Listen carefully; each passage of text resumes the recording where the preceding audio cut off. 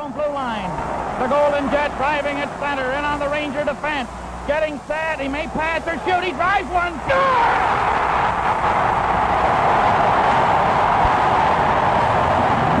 And the crowd goes wild here in Chicago. Bobby Hull has broken the...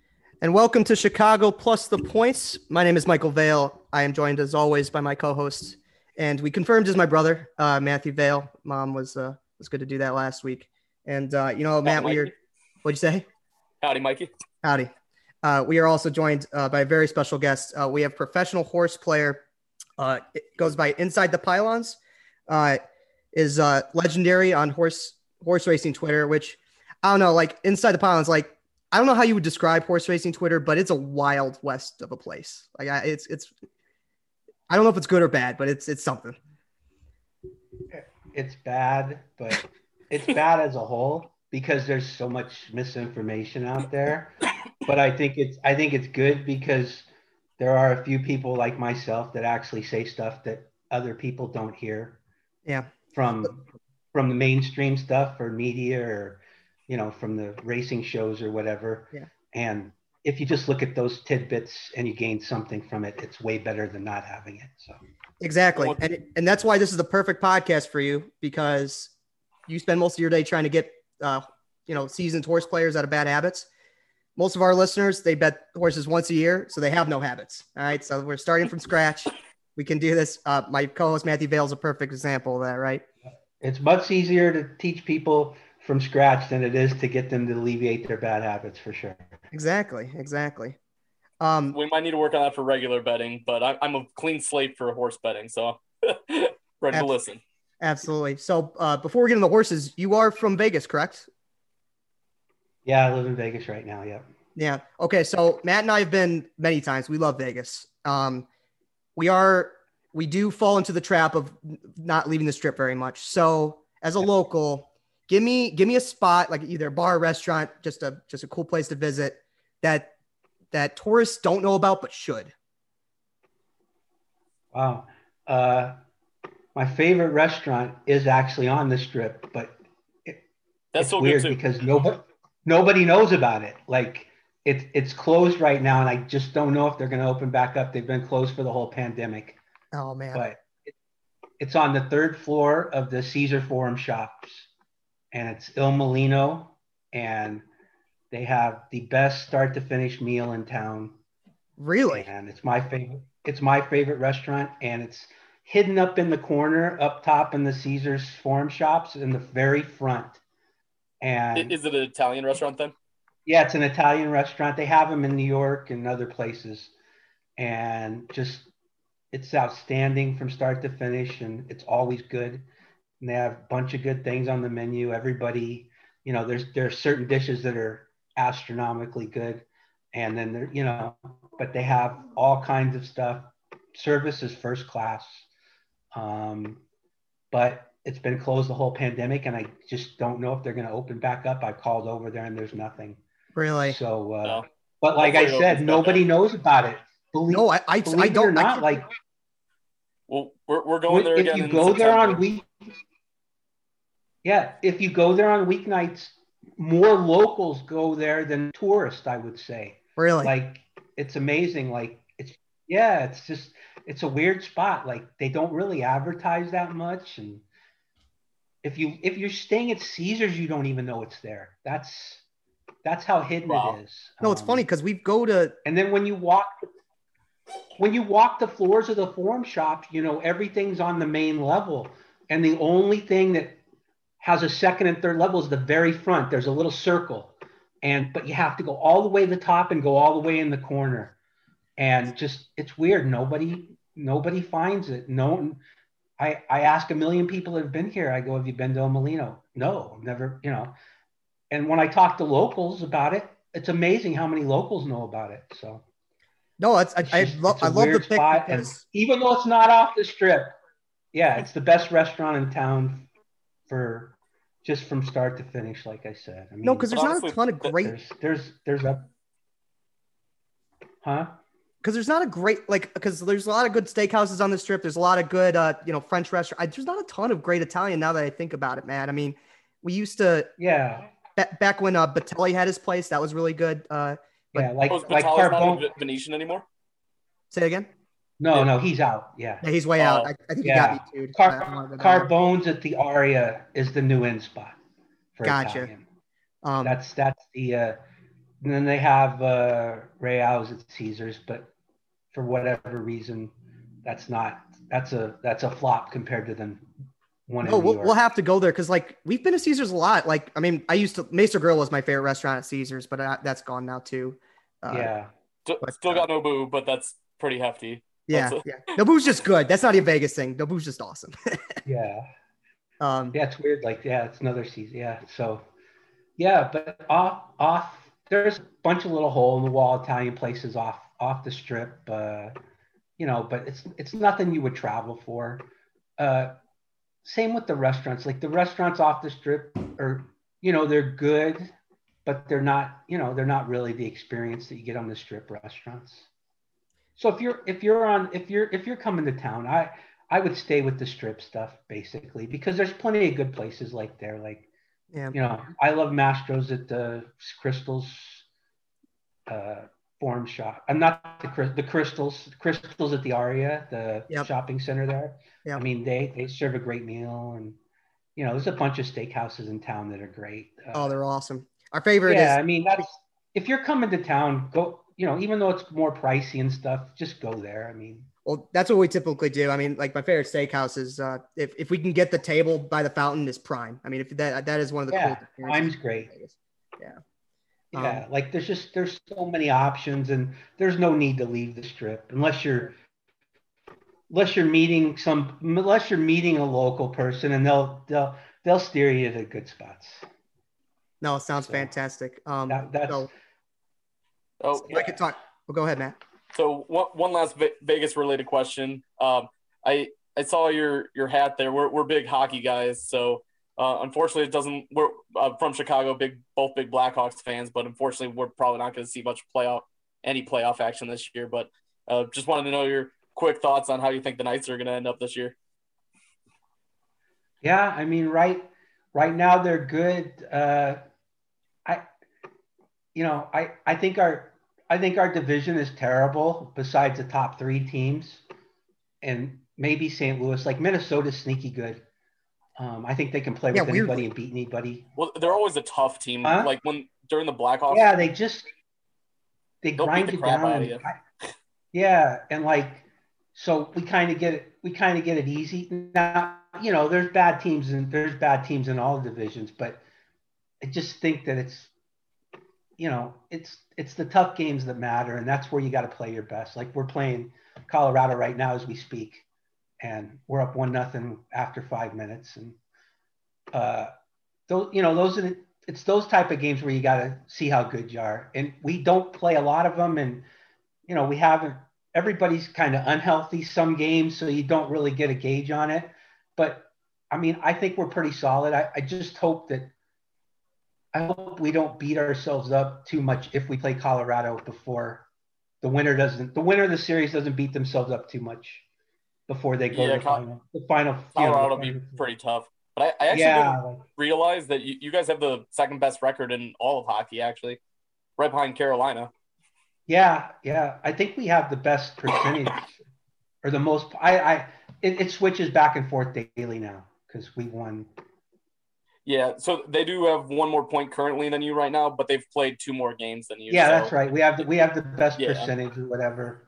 And yeah, I mean, we just we play a bunch of bad teams, and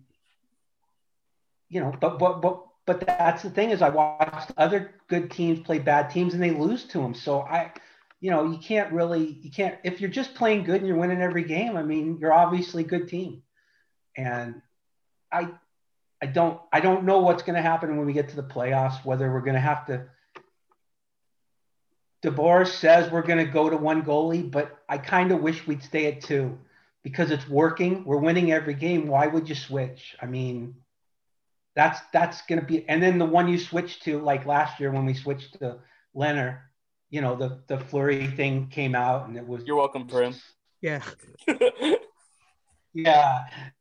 And so, you know, there was a problem with the backstabbing thing and stuff like that. So I don't know. I hope we stay with 2, even though everybody says you can't, which I don't know why you can't, because, it's working. Well, So. you guys are getting, and we'll get into this with, horse betting, but there's nothing wrong with getting a little creative. I mean, we just saw in baseball, the Tampa Bay Rays did not have a starting pitcher. They just did a bunch of relievers, got into the World Series. It was unreal.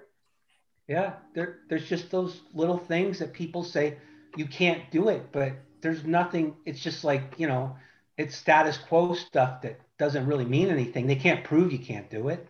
They're just saying you can't do it because they say it won't work. Well, why won't it work? I mean, especially if you're the best at something, like, because to switch gears to football, even, like, everybody says it's a quarterback league, but look what Kyle Shanahan did with 3 running backs and taking them to the Super Bowl.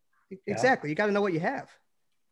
Yeah, you just got to make what you have work. I mean, the reason the 2 goalie things probably doesn't work is because, most teams don't have like 2 of the top 10 goalies in the league on their team. So, I mean, embarrassment of riches you guys have, man. It's unreal.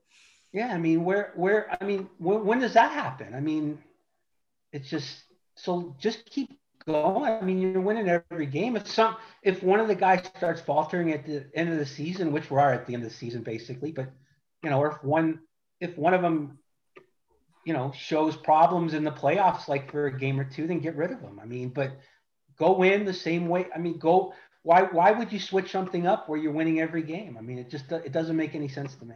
Why DeBoer said earlier that he basically inferred that, we're going to go to 1 goalie. So. Okay. I got to tell you, ITP, because like, I did not think that Vegas could hold a fan base when they first came there.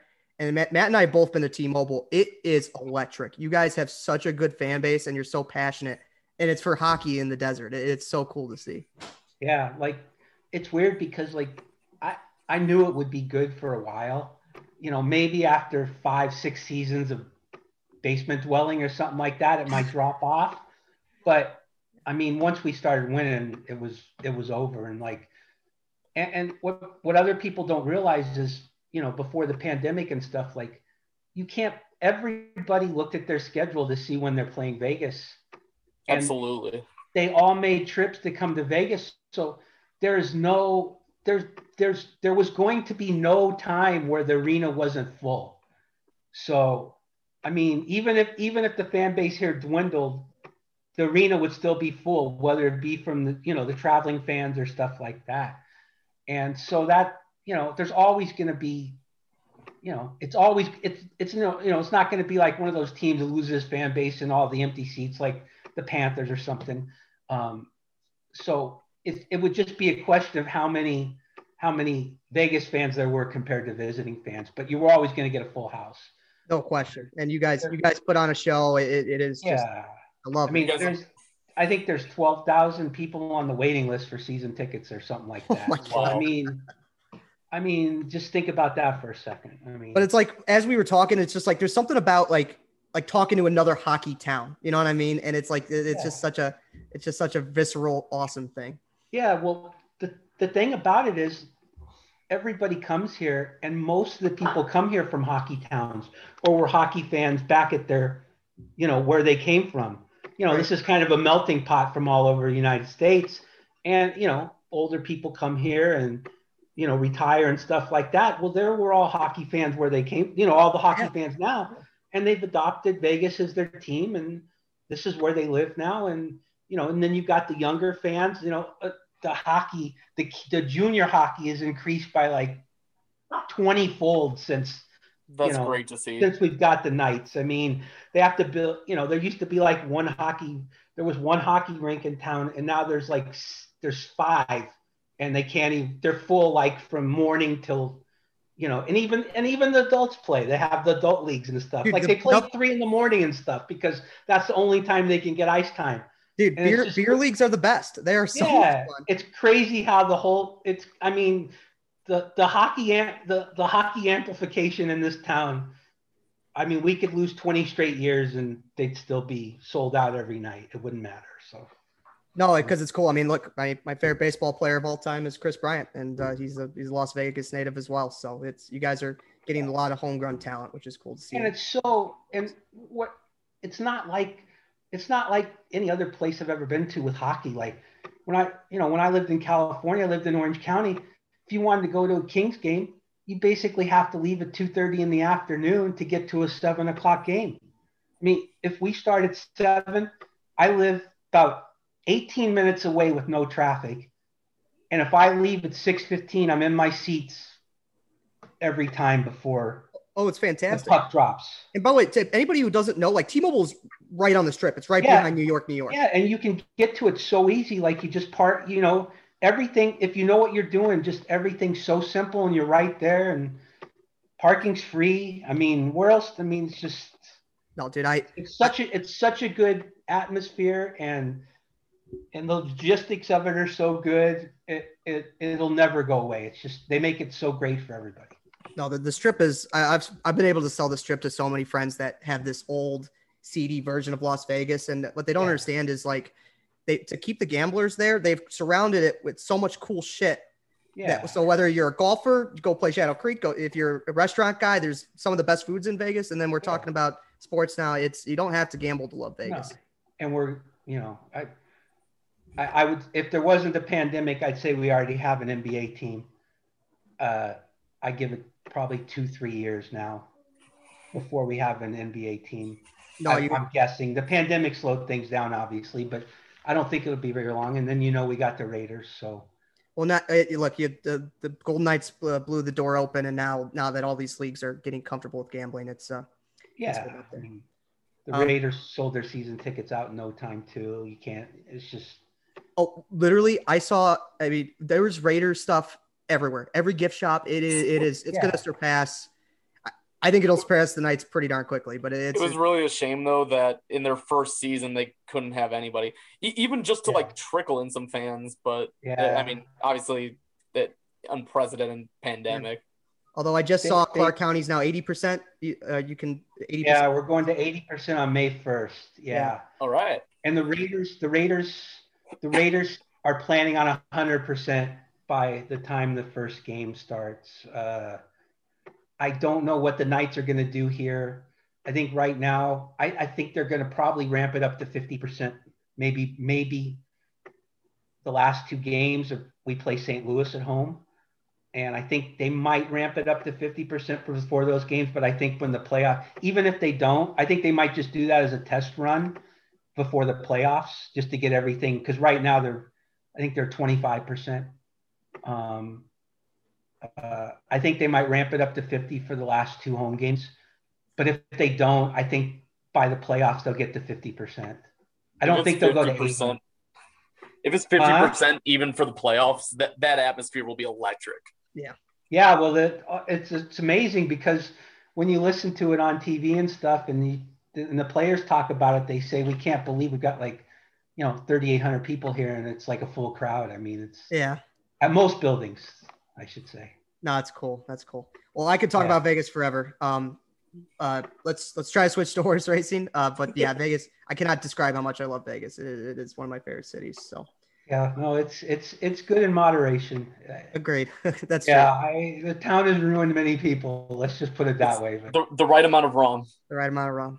Yeah, that's why we love the Cosmo. It's a great slogan. The Cosmo, yeah. Yeah. Oh, dude, that's where my bachelor party was. We had a time. Wow. Yeah, that place is wild. So let's start this off. So most of our listeners are kind of fresh to horse racing. They bet 1 or 2 times a year on these big days. What would be your advice? Let's start with what are the bets we should be avoiding, right? You go in, you see, you can bet these verticals, exactas, trifectas, you can bet win, play, show, you can bet these horizontals, but what are the pools we want to avoid just right off the bat? First thing you should do is avoid any pool that your bankroll doesn't suffice for. So I think Superfecta's on Derby Day or $1. I don't know about Oaks Day. And Superfecta, just to clarify, that's 1st through 4th, right? Yep. Yeah, 1st through 4th. Yeah, I think Derby Day they're all $1. Is that correct? I think that's correct. Or is it just on the Derby? So it might be just the Derby. I know the Derby's $1 They might have just changed that this year because I remember seeing people complain about it, but I'll have to check that. They might have gone. No, last year they lowered it, but I know they raised the Derby to $1. I'm pretty sure every Superfecta is $1. And why is that base important? On Derby Day. Can you explain that? Why the base amount is important? Well, the base is important because Superfectas with 4 spots have, your tickets multiply pretty quick. And what happens is with the dollar base, if you try to reduce your tickets, you tend to go chalky, which is not good. And so as you reduce, there's good and bad to both. With dimes, people spread out a little bit more and they can get to longer prices, but they win less when they actually do hit one. They usually win less than they do when they're playing for $1.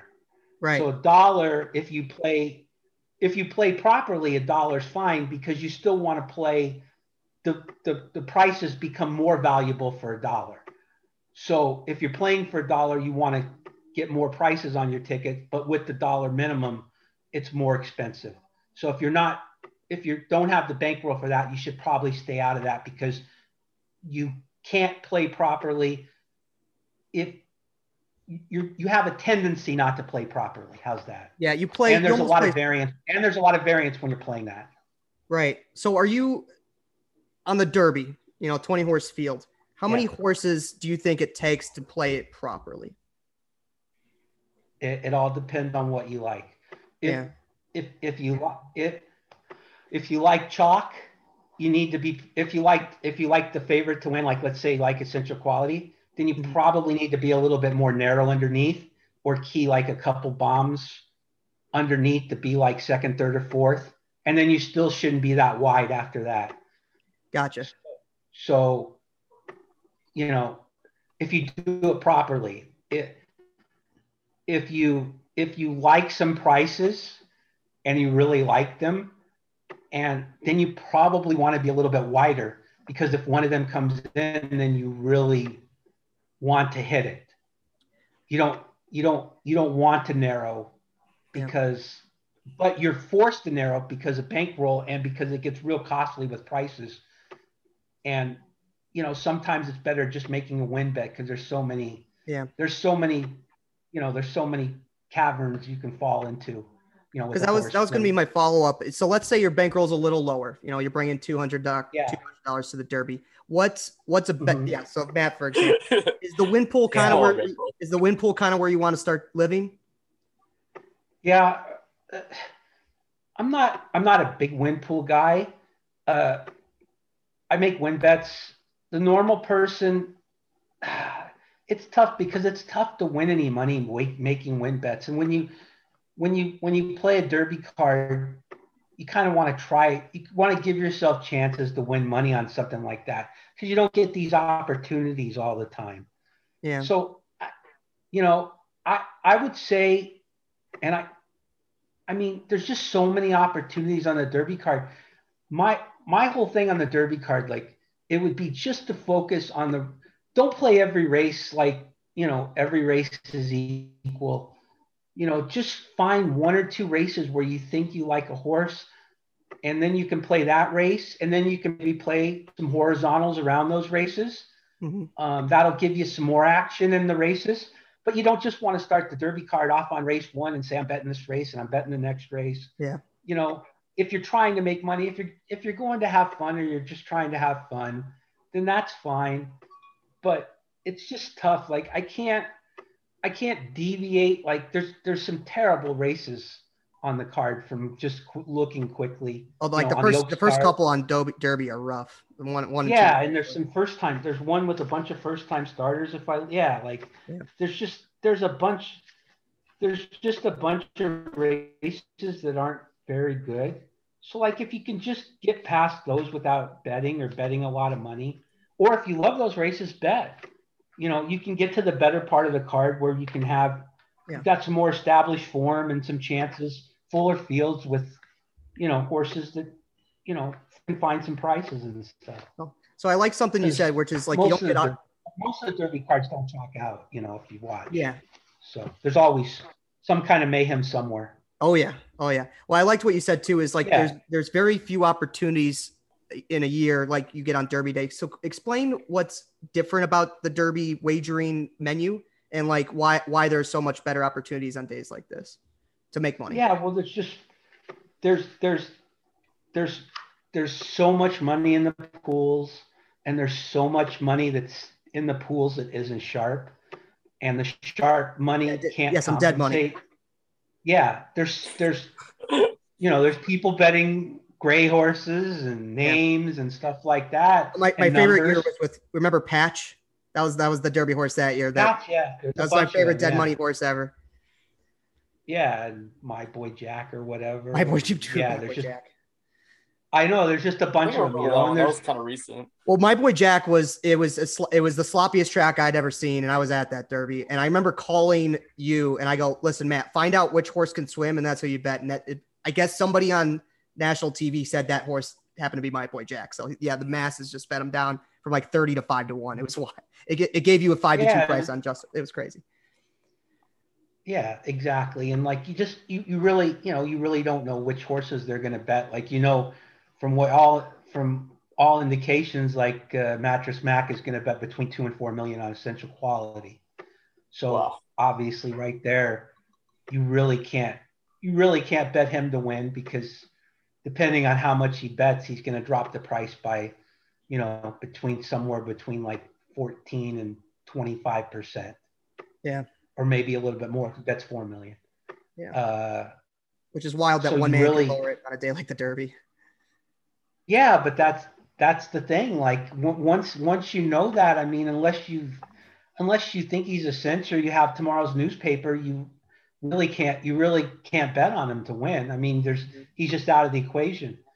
And it's funny because normally in the Derby, the favors prices are a little bit overlaid because everybody's betting some prices, for like Patch and whatever down. So it elevates the favorite and some of the medium prices. In this one, it's going to be the opposite. Like he's going to, the longest shots are still going to be underlays, even though they do win sometimes.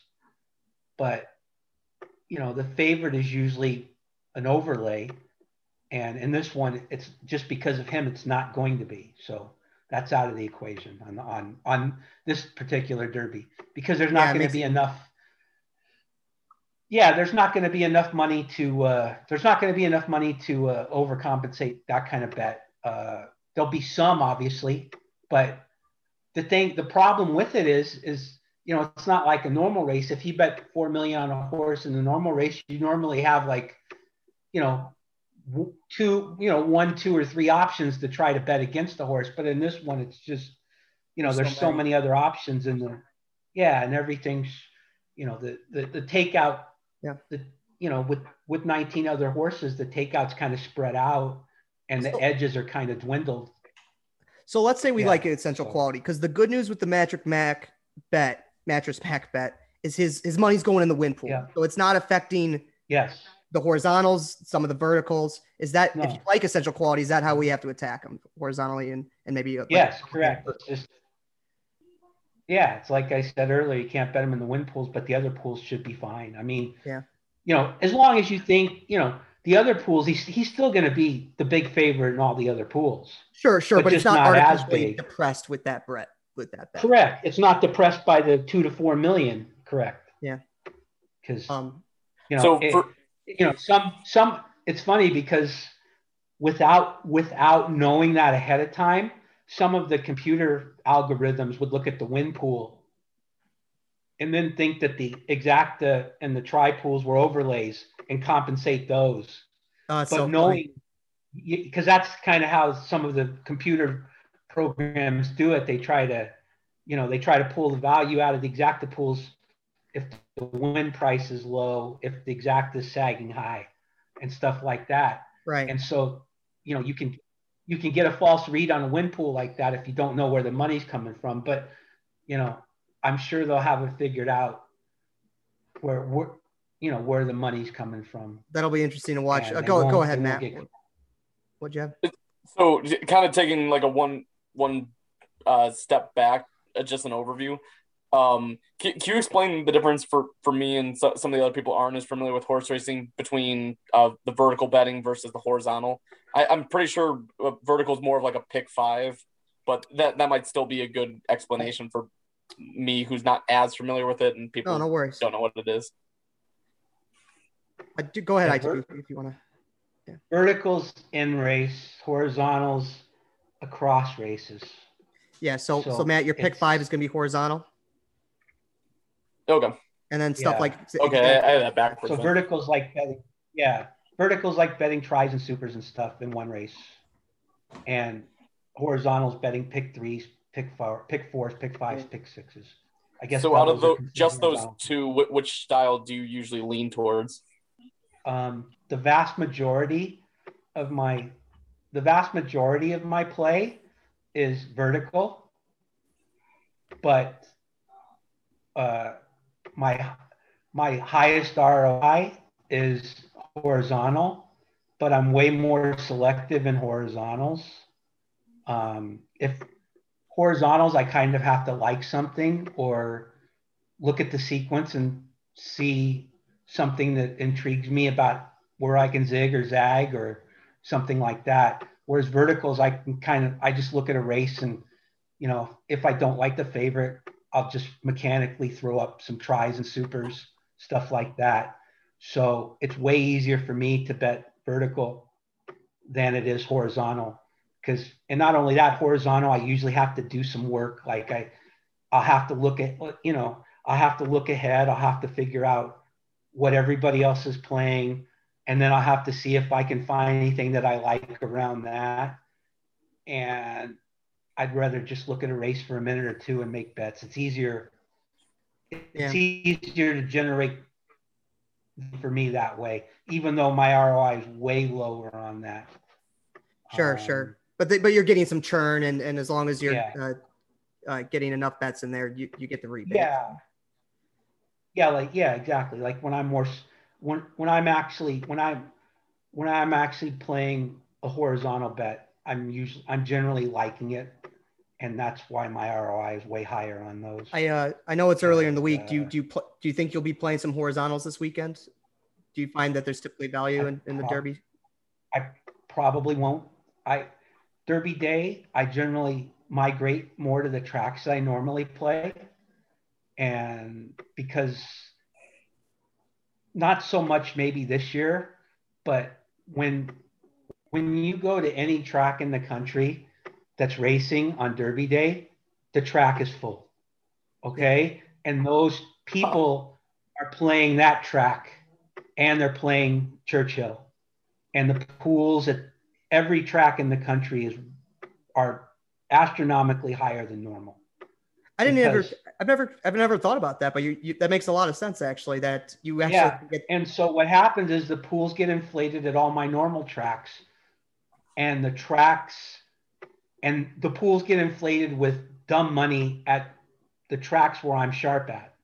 So I just kind of ignore the Churchill card, and I go all the tracks which are inflated due to the Derby. That's just me. So that's so funny. So your volume's actually much bigger on the smaller tracks that day than actually at Churchill. It's my volume usually triples or quadruples on Derby day, but none of it is at Churchill. That is so funny. Is what it comes down to. No, it makes it unless I get bored.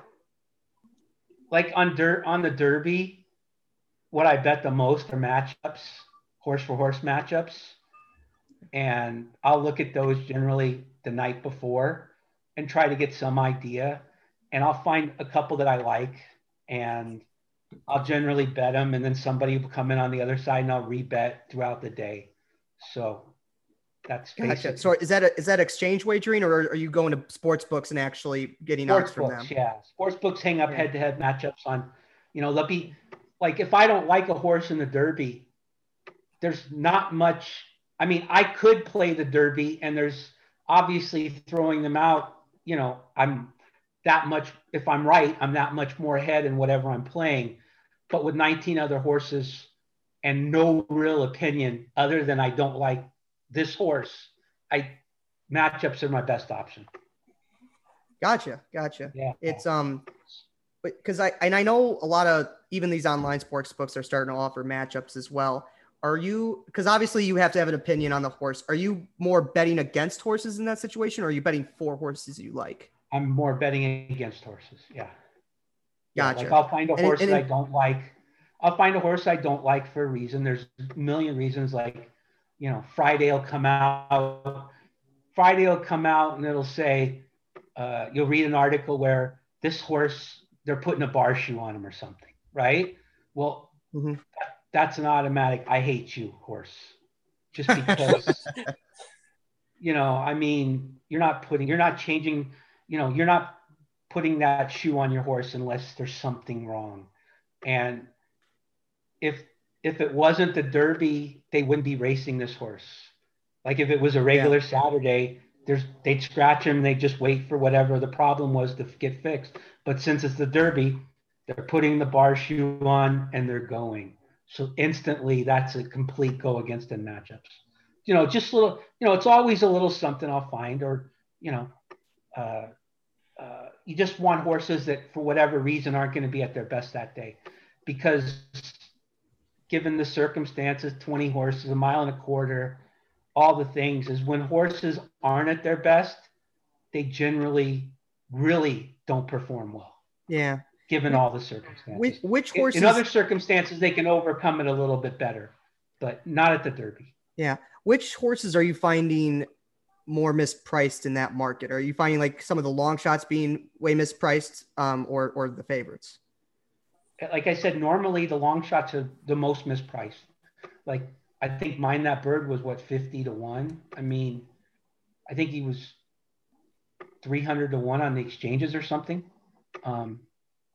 I think, you know, I think any reasonable book would have gave 200 to 1 on him. Oh, you know, that was booking action on the Derby. You could have bet him mid Derby like that, and still gotten that price. Huh?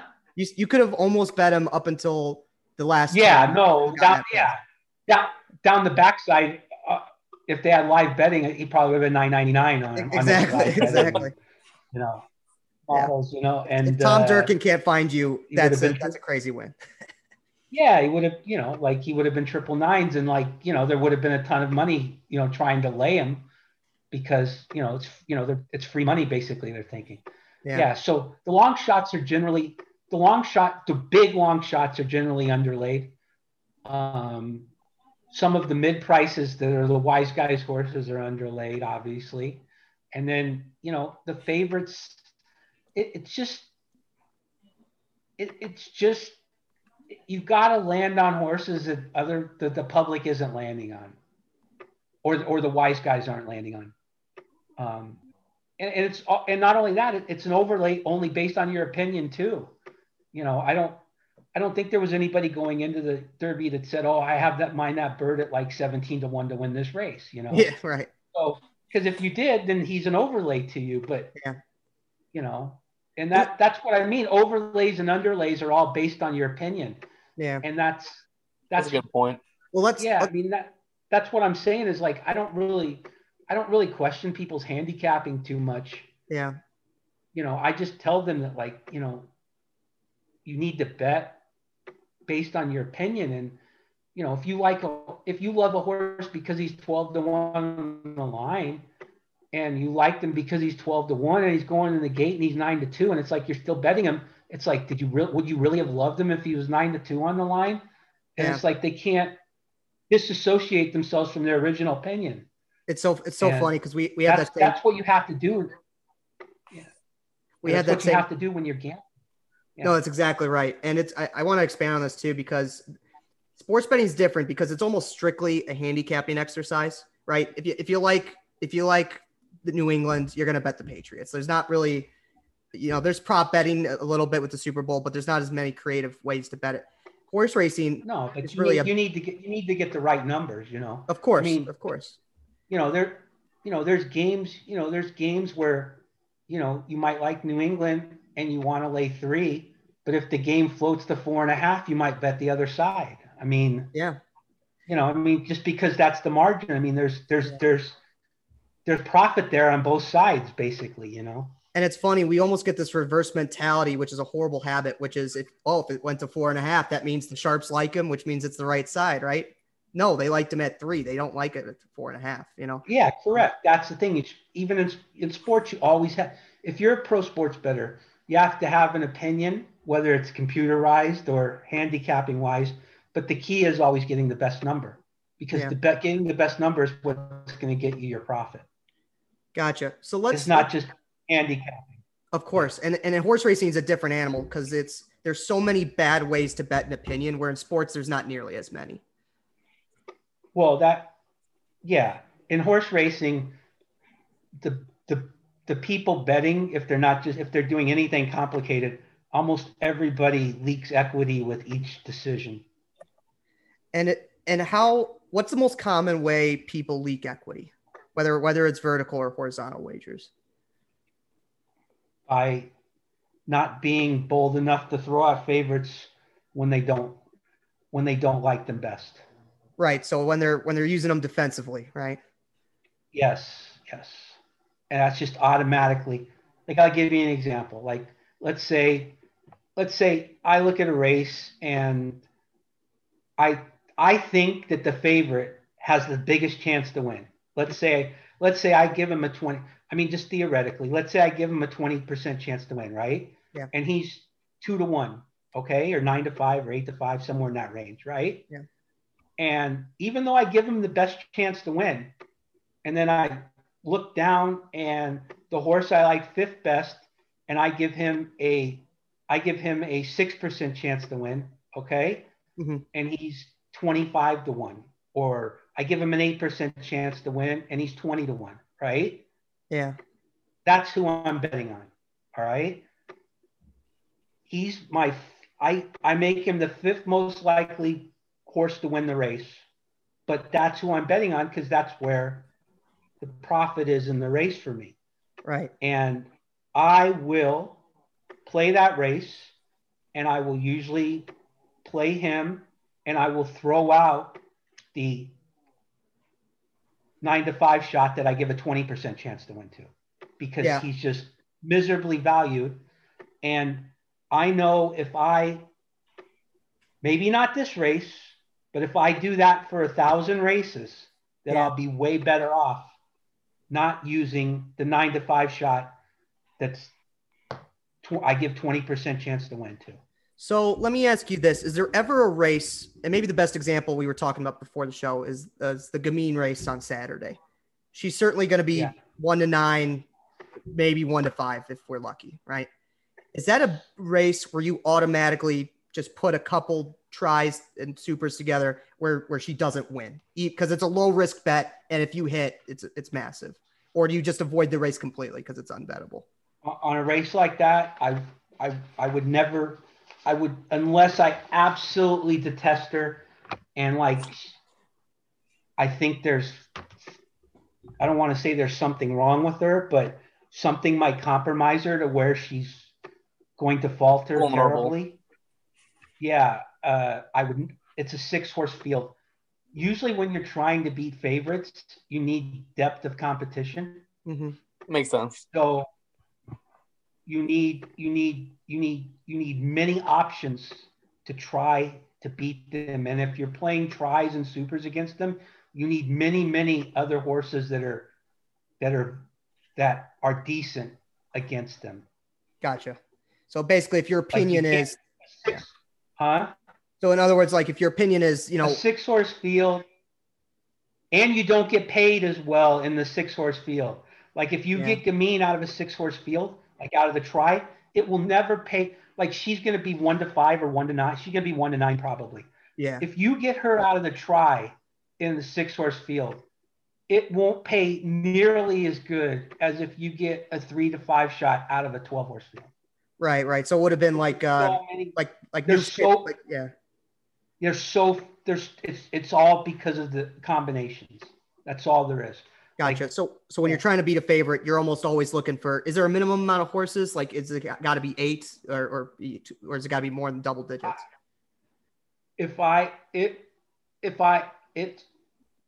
Eight's fine as long as there's like 6 other decent ones. Gotcha. So that you're Like, looking at the it's depth very- of the field more than the amount. It's always depth of field size. Exactly.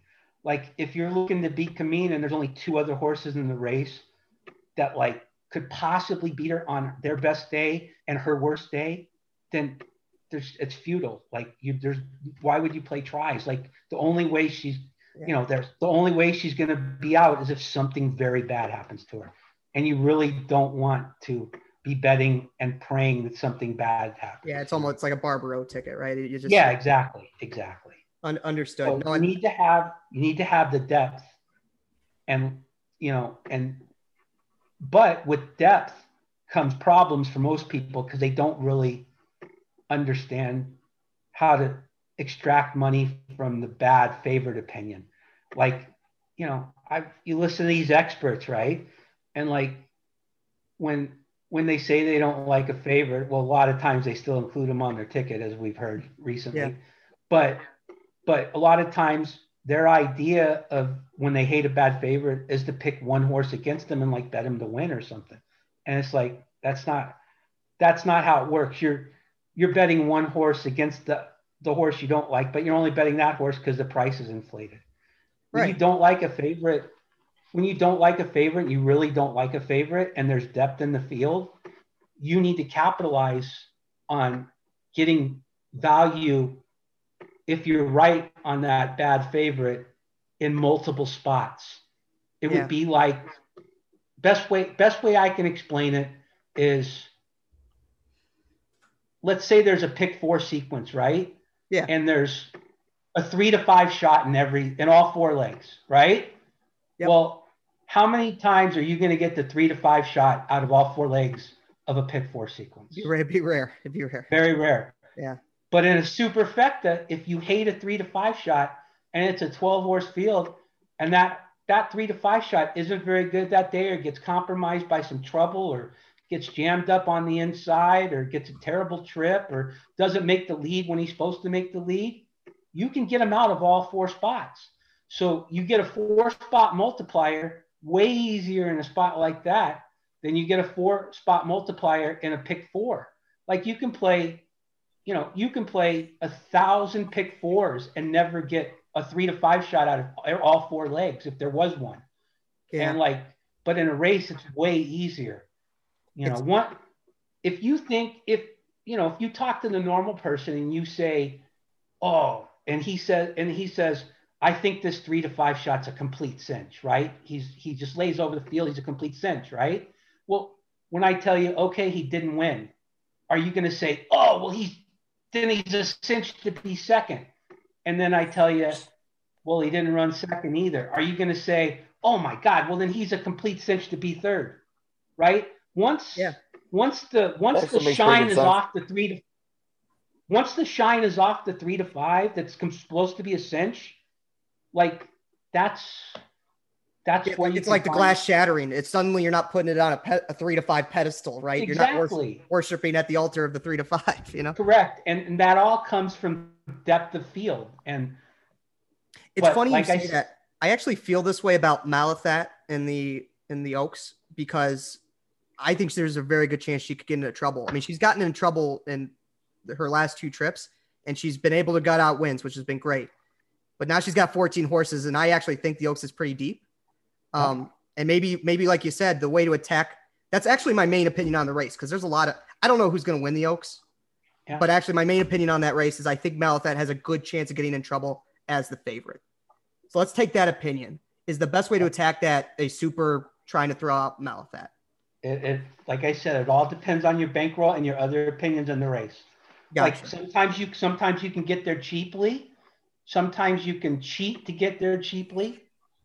It all depends on, like I said, this is the problem. You need depth of field size to capitalize on these properly, but also that creates a lot of variance, like I said. Yeah. But you need to look at these situations over many, many, many, many, many times. And if you're right on you hate Malathat opinion, and you're able to capitalize, you're able to play correct tickets against that, and you're right, you will get the money over the long run, just maybe not Right, because Malathaat could just run down the field like she did in the last. No, or she might be out and you still might miss. Yeah, of course, yeah. Yeah, that's the whole thing. Like I said, if your opinion's right on Malathaat, you might not get the money Friday, but if you played correctly and you were good at not liking a horse like Malathaat and you were right, you'd eventually get the money. You want to play that race, you want to have the bankroll and be able to play that race 100 times a day. You know what I mean? Right. Yeah. If your opinion's right. If Malathaat's winning off the screen every time, then your opinion's wrong and you're going to get broke. But if your opinion's right and you play properly, you're going to win in the long run. Yeah, I think what I struggle with, you're eventually going to get the money. Yeah, and when you get the money, it'll be way more than you lose when you're not right or you lose.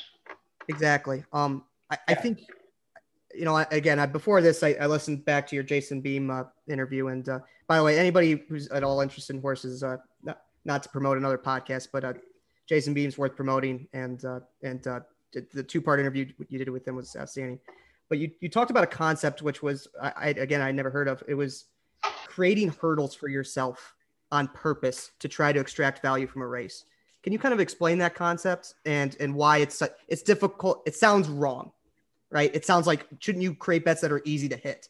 And you say no. No, it's a complete opposite. Like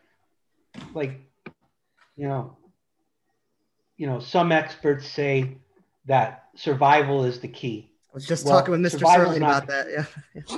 Survival's not the key because the best way to survive is to play all every race. Well, if survival was the key and you played all every race, you would end up, in a pine box very quickly. And let's say the next you want to survive and you play, the first 4 favorites every leg of, the pick 5 or something. Well, in theory and, odds wise, that would be your best way to survival. If you had, let's just put it this way. If you were going to play, if you were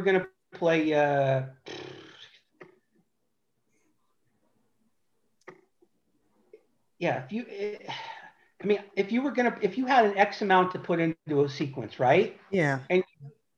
And your best way to survival is to divide that money up, how much you were ever going to play, and try to make each race, whichever entry you play in each race, as the lowest price. So if you took the top 4 favorites in every race, well, that would give you the highest % chance to win every race, which would give you the highest of survival.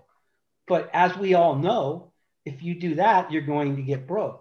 So the survival theory is shot out of the water right there. Right. Because it's not going to, even if you hit, it's not going to pay anything.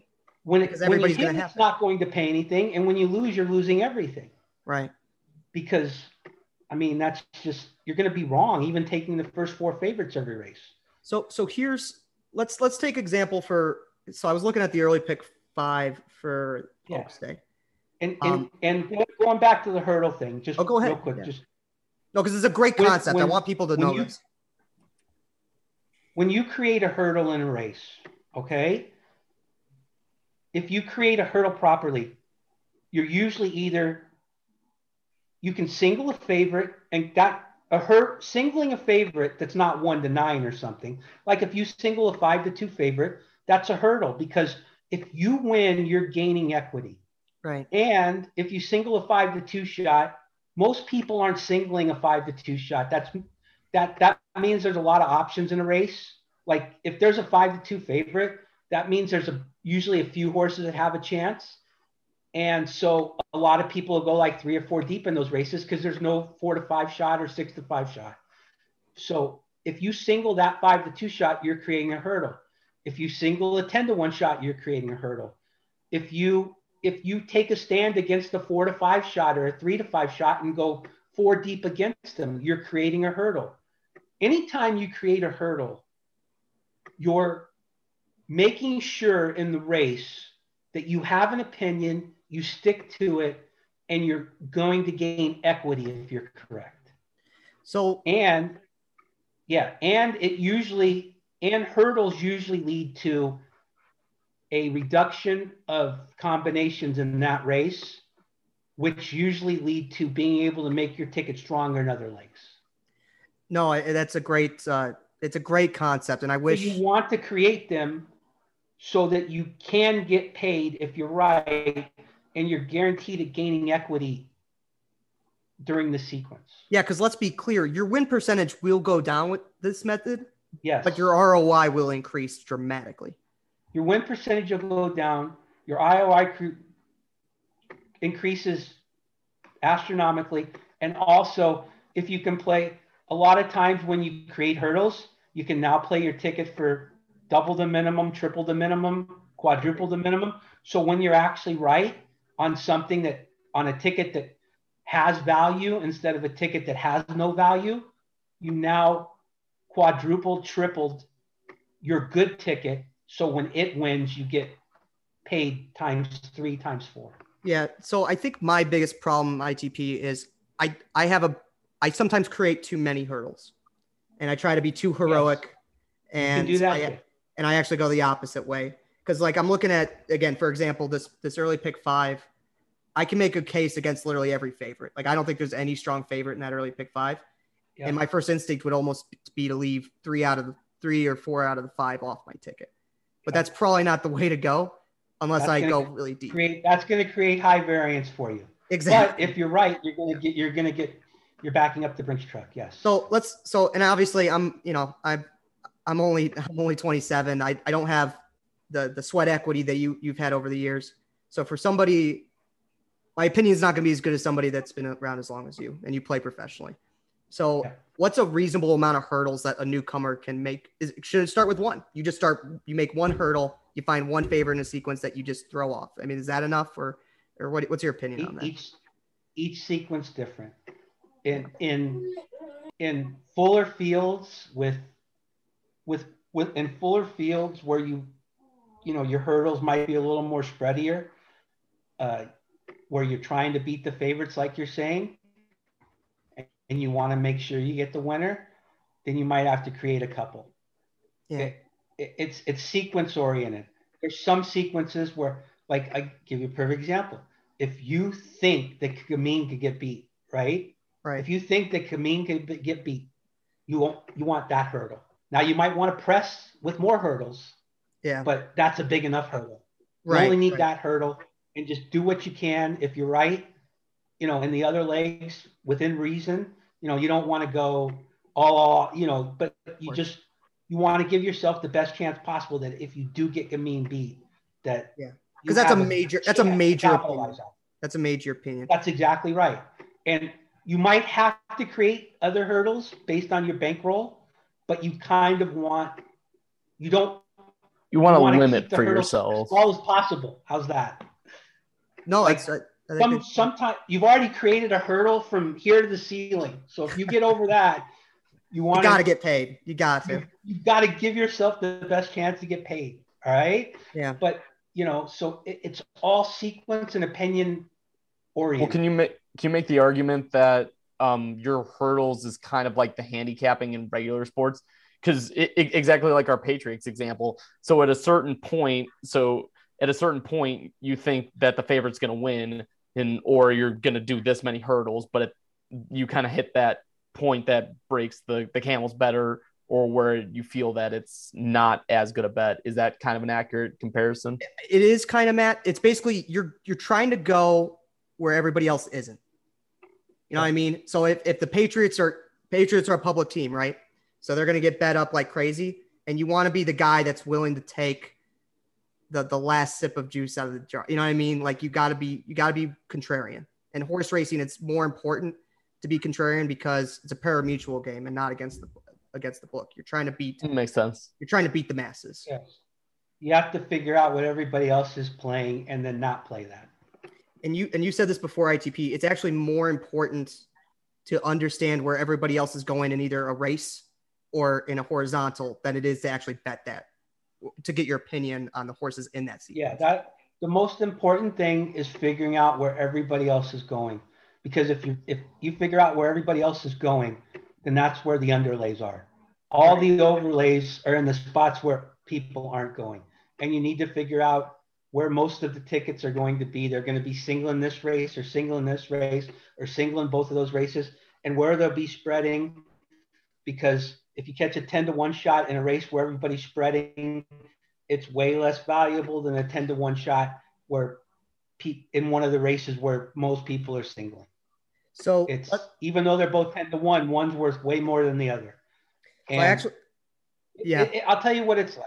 Like, you know, you guys are sports guys. Like, if you look at a hockey heat map where the shots and the goals are scored from, you know what I mean? You'll see the heat map, and that's where all the shots are from. That's where the goals are scored. You got to bet in those blue zones. You want to get away from the blue zones and the red zones, and you want to get to where you see the white. Yep. You want to see where you get the white ice, where nobody's shooting from, where nobody's scoring from.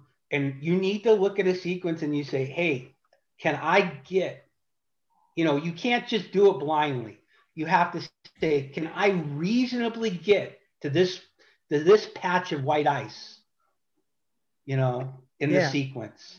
And if you can get to that white ice, like Gamine, you wouldn't even be able to see her name.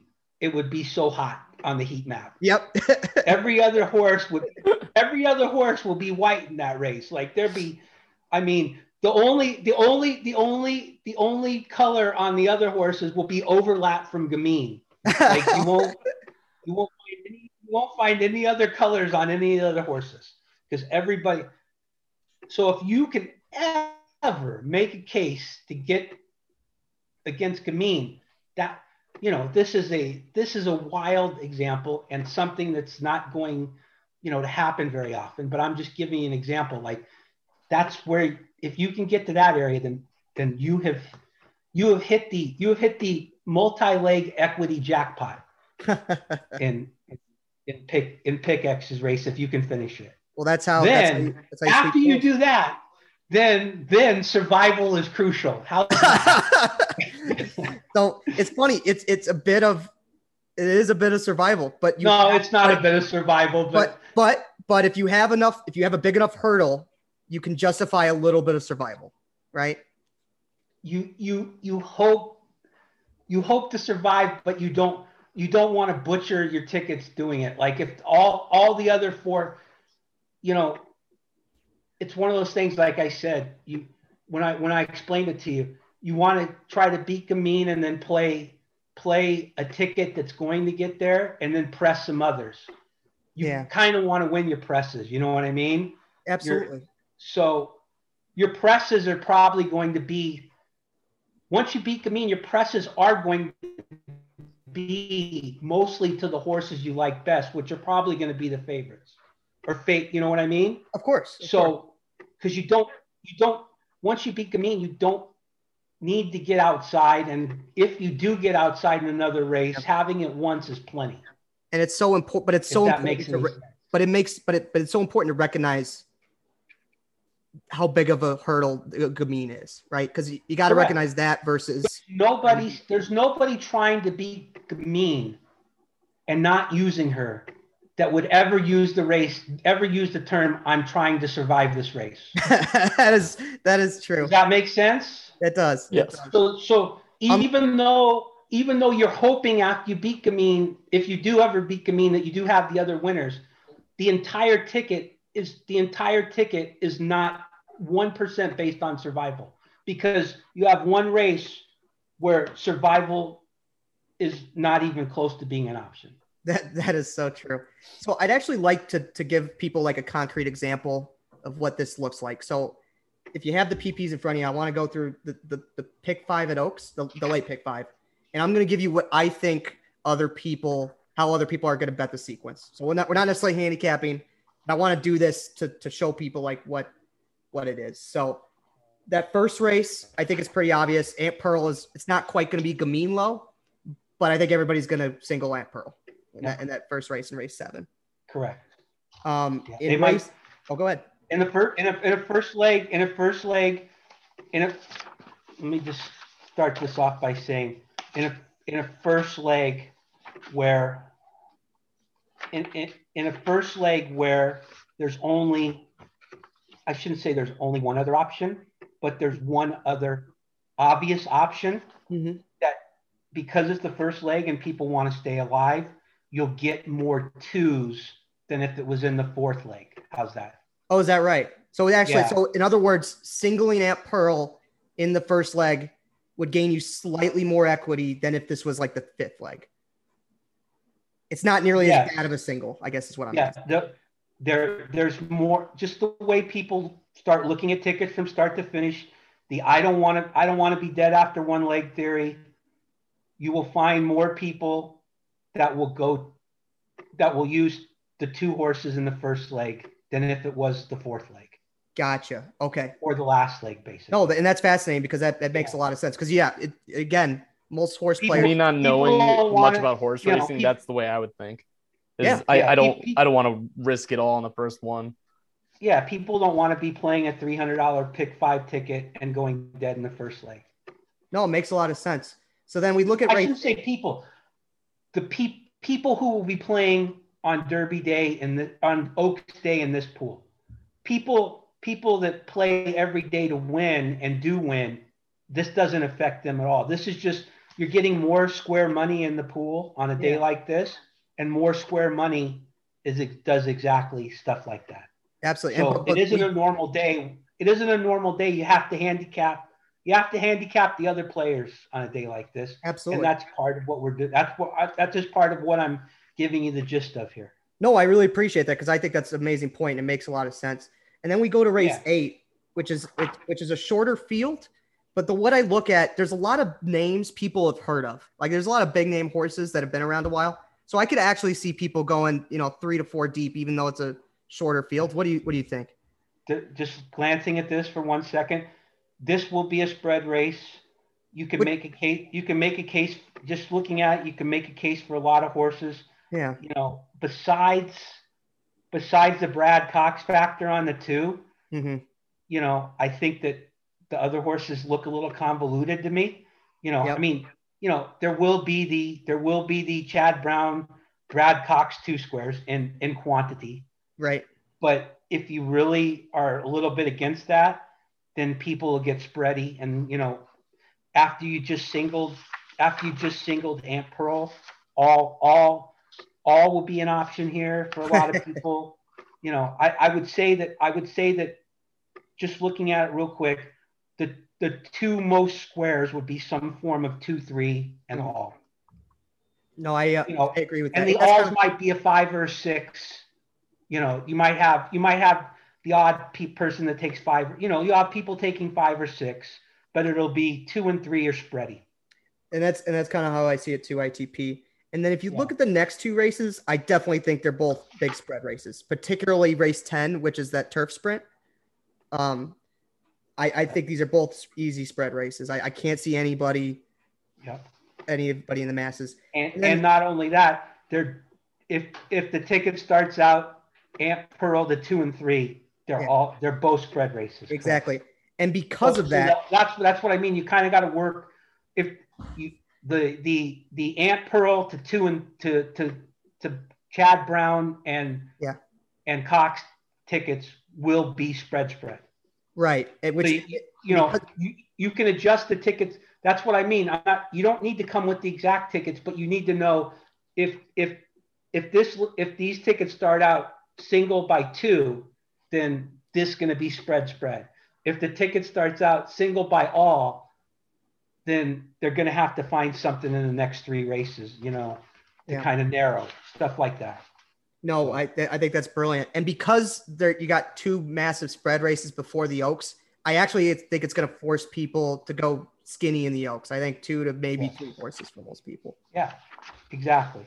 Like most sequences, they aren't set in stone, but you can kind of there are sequences that are completely set in stone. Right. But most sequences you can get down to, basically a few patterns of tickets, which are going to be the majority of tickets. Gotcha. So I'm going to give you like my 2 biggest opinions from the sequence and how I think I want to attack it, and you can tell me whether it's a bad way to do it or not. My first opinion is I think Ann Pearl is a single. I'm not going to try to beat her.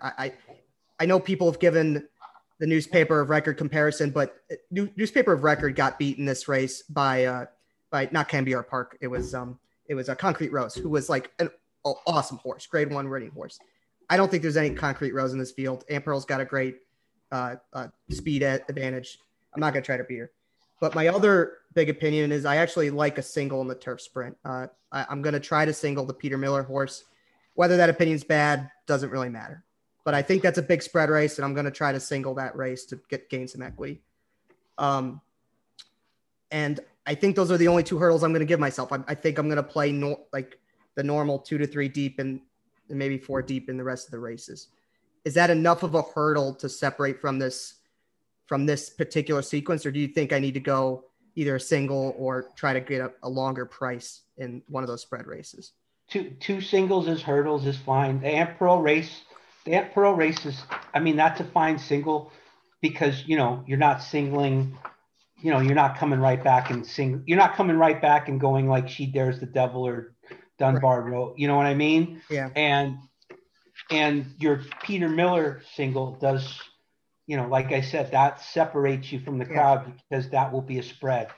And it's weird because he might go Sabamye, and I can never pronounce that horse's name, might be your favorite. I think he's 4-1 right now. But to your point, it still separates you because so many people want to spread in that race. And that's a spready.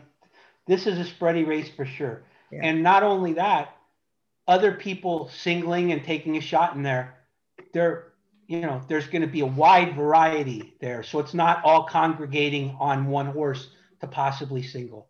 Like, there'll be FIA singles and, so like when you, like if you look at a race and like you have one horse that like, that's a little, I'll give you a perfect example. Like none of these races, but you'll see maiden races sometimes where you'll have like a 10 horse field and one horse will be a little less worse than the others. Yep. And like, even though he's terrible, his buyers are like 10 points higher than all the rest or something like that, or he's got a good trainer, and for some reason, this horse who is himself a rat is a little less rattier than the others. And for whatever reason, the entire world, because they don't like all the others look the same, they'll just congregate to this horrible single. It's so funny. I actually did that today at Thistledown of all places. There was the late pick 3. The 2 favorite, it was like all the horses were terrible. Like it was $5,000 claimer level, but these 2 favorites were getting bet down like crazy, and the rest of the field was. So I just tossed out the 2 favorites, and a 12-1 comes in. Exactly. My pick 3 pays like $50 to $1. It was crazy. There you go. I mean, we didn't even talk about that, and that's the perfect example. Yeah. Like you never want to single a favorite. You never want to single a favorite as like process of elimination that they're less terrible than the others. Yeah. And believe it or not, like you can't. I all my life, whenever I can look at pools and look how things are bet, and see how much money's alive to each horse and each leg, stuff like that. I always watch. Yeah. If I have time, I always try to watch because that's how I learn what I learn on what people's tendencies are. And like I said, in the parimutuel game, the most important thing is knowing what other people's tendencies are. And that's one thing that's always amazed me is how overbet in just crazy races where it's like difficult to separate horses, how one or even 2 horses that are just a little bit better than the rest. Yeah. It's like you said, they're just less bad, right? Yeah. They're less bad. And it's just unbelievable how overbet these things are. Yeah. This is the Hawks going to play the Red Wings. We're just a little less bad than the Red Wings. I mean, it is unreal. Yeah. No, but I mean, that's the thing. Like you notice these are the things you have to, and when you look at a race and you say, well, here's one of these races, where one horse is a little bit better, and how this horse should never be favored against anybody, but yet everybody's gravitating to him because he looks a little bit better, has the leading jockey and the leading trainer, and it's amazing like how overbet they are in the pick X's. You think it's easier for whether it's a veteran player or a beginning player to make hay at some of these smaller tracks than it is at places like Churchill? Yeah, for sure. There's way more sharper money and sharper people betting bigger tracks. The smaller, like you can go out online right now and, there's tracks, you can buy information, trip notes, stuff like that for basically almost every major track. But if you go to the smaller tracks, you can't find any of that. So if you do any work, if you want to win and you do any work on those tracks where you gain an edge, like you watch all the replays and stuff, you're so much ahead of your competition. Because a lot of these tracks, people are just betting because they're on TVG at night or, they don't know anything. And it's like, yeah, it's just, you have such an edge. And if you're getting a rebate, the rebates are higher at those tracks because the host fees are less. Mm-hmm.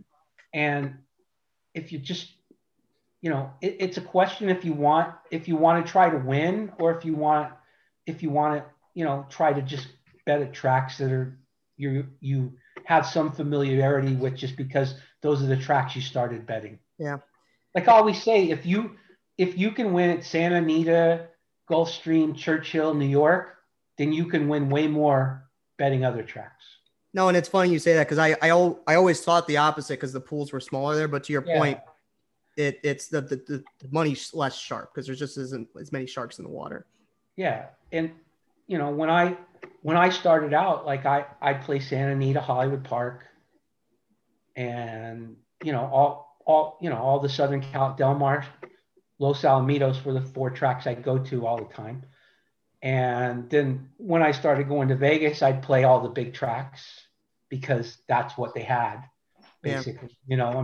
The race books started out, they had smaller tracks, but, you just played the big tracks. So, and then when simulcasting came into play, I kind of started playing pretty much everything I thought I had an edge at.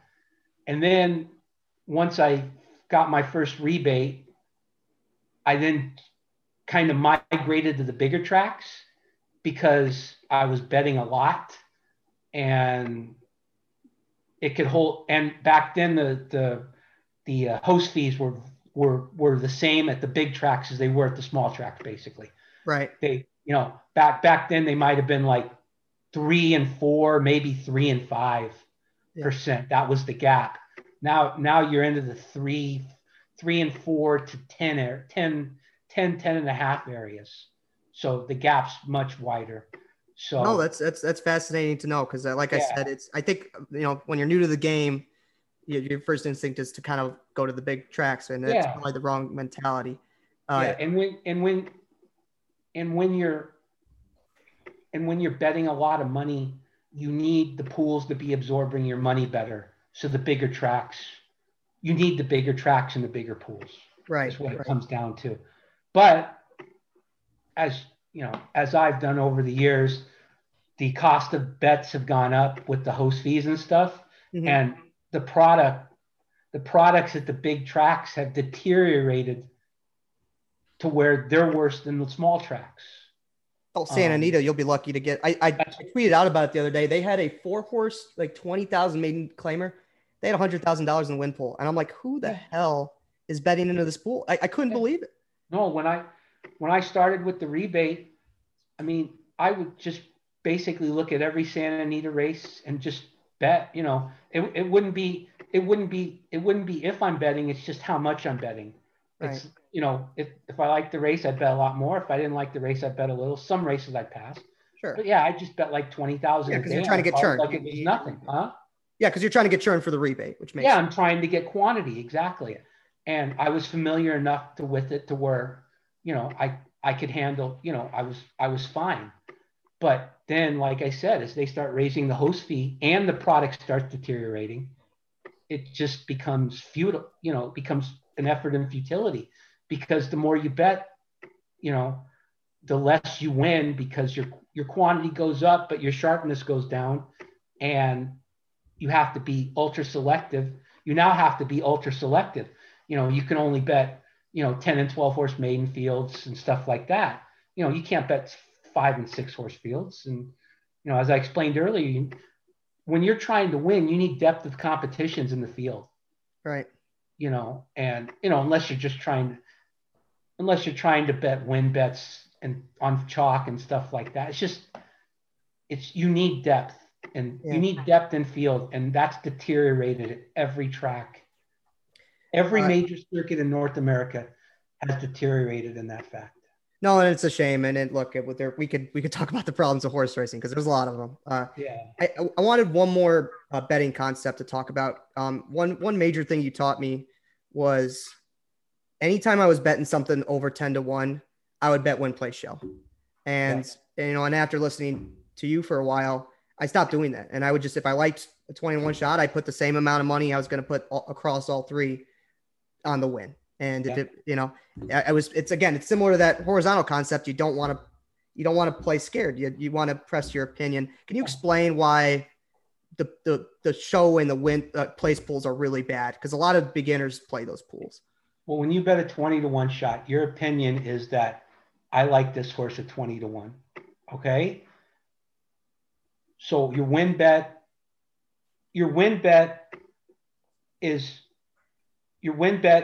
meshes with your opinion. Okay. Once you bet place, your opinion means nothing, because your entire payout on the horse that is 20-1 is whether the favorite finishes second or not. Right. If the favorite finishes second, they almost always have the most place money on them. So if the favorite finishes second, then your place price is decimated because the favorite finishes second.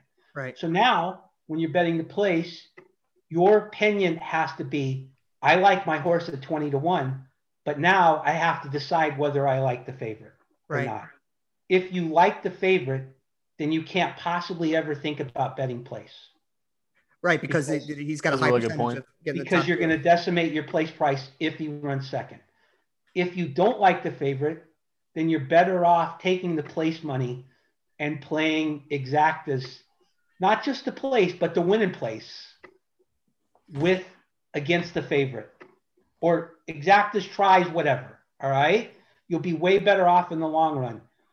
But just in general, if you like a 20-1 shot, that's your win price. That you like him because you think he has a better chance than 20-1 to win. So you need to bet him to win, and you need to make that bet. That's a separate bet. The place and show are all dependent on the favorite opinion. So that's a completely separate opinion.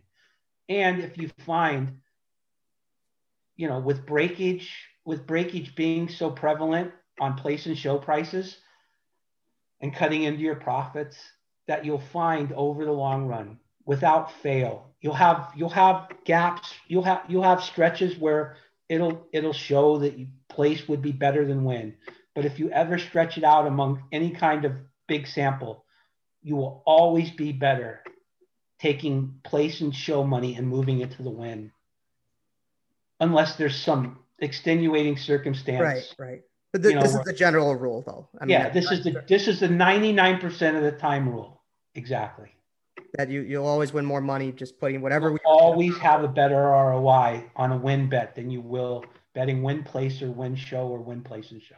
No, because honestly, I appreciate you answering that, because I think that's the most common mistake that because look, the win place show pool is an easy pool. It's just you're betting your horse to do well in the race, and I just think it's so common. I know I made it for so long, and I appreciate you explaining why that's such a bad bet.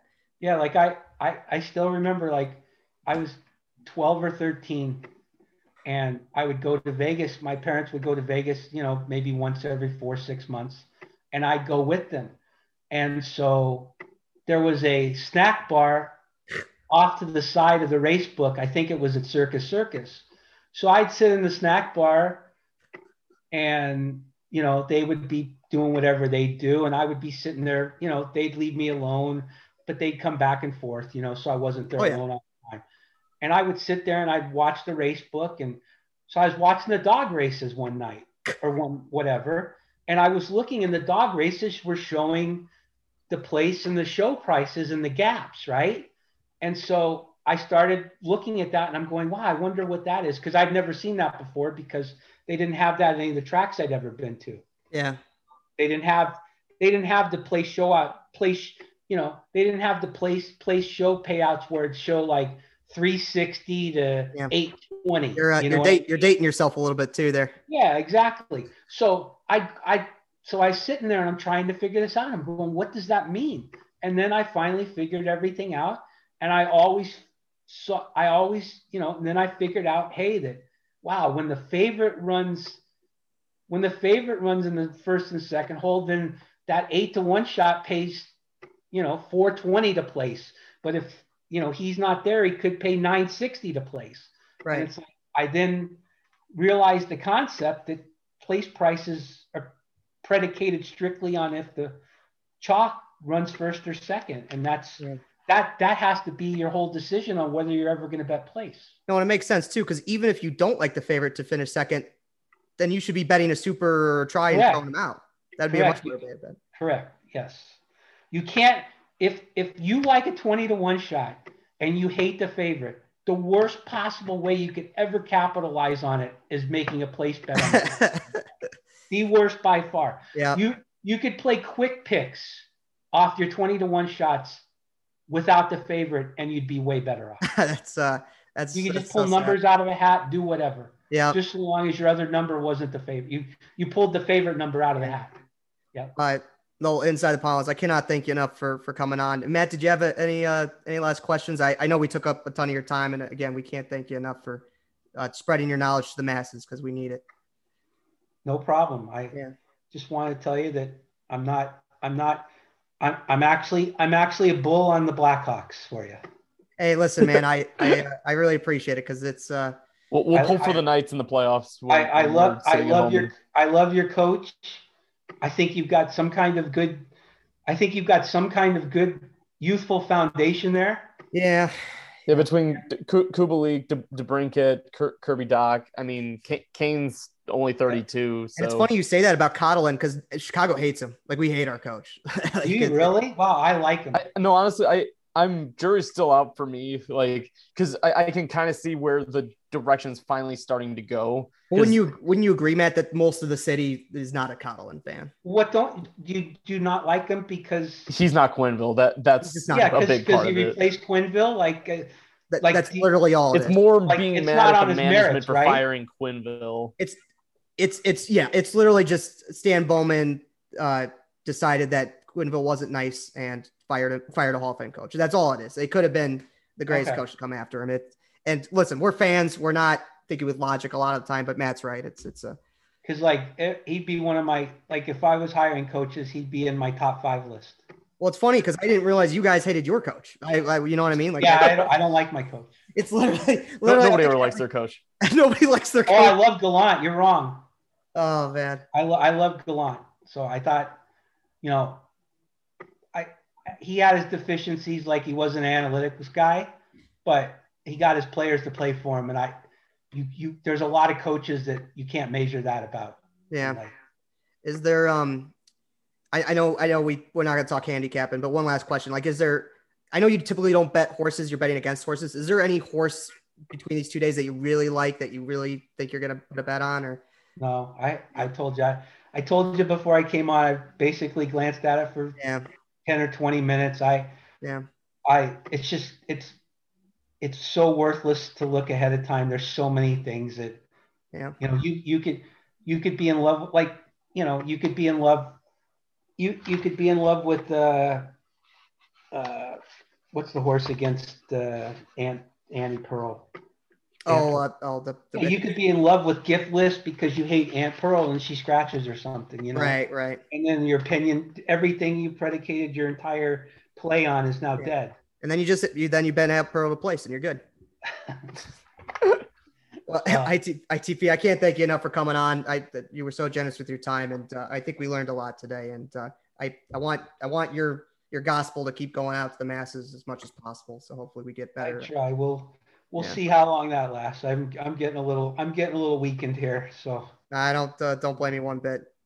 Anyway, thanks everybody for listening. ITP, thanks so much for coming on. You can find him at Inside the Pylons on Twitter, where he's fighting a good fight. And that'll be it for us at Chicago Plus the Points. Thank you for listening. Thanks very much, Michael and Matt. Thank you. Thanks. All right, 1 second.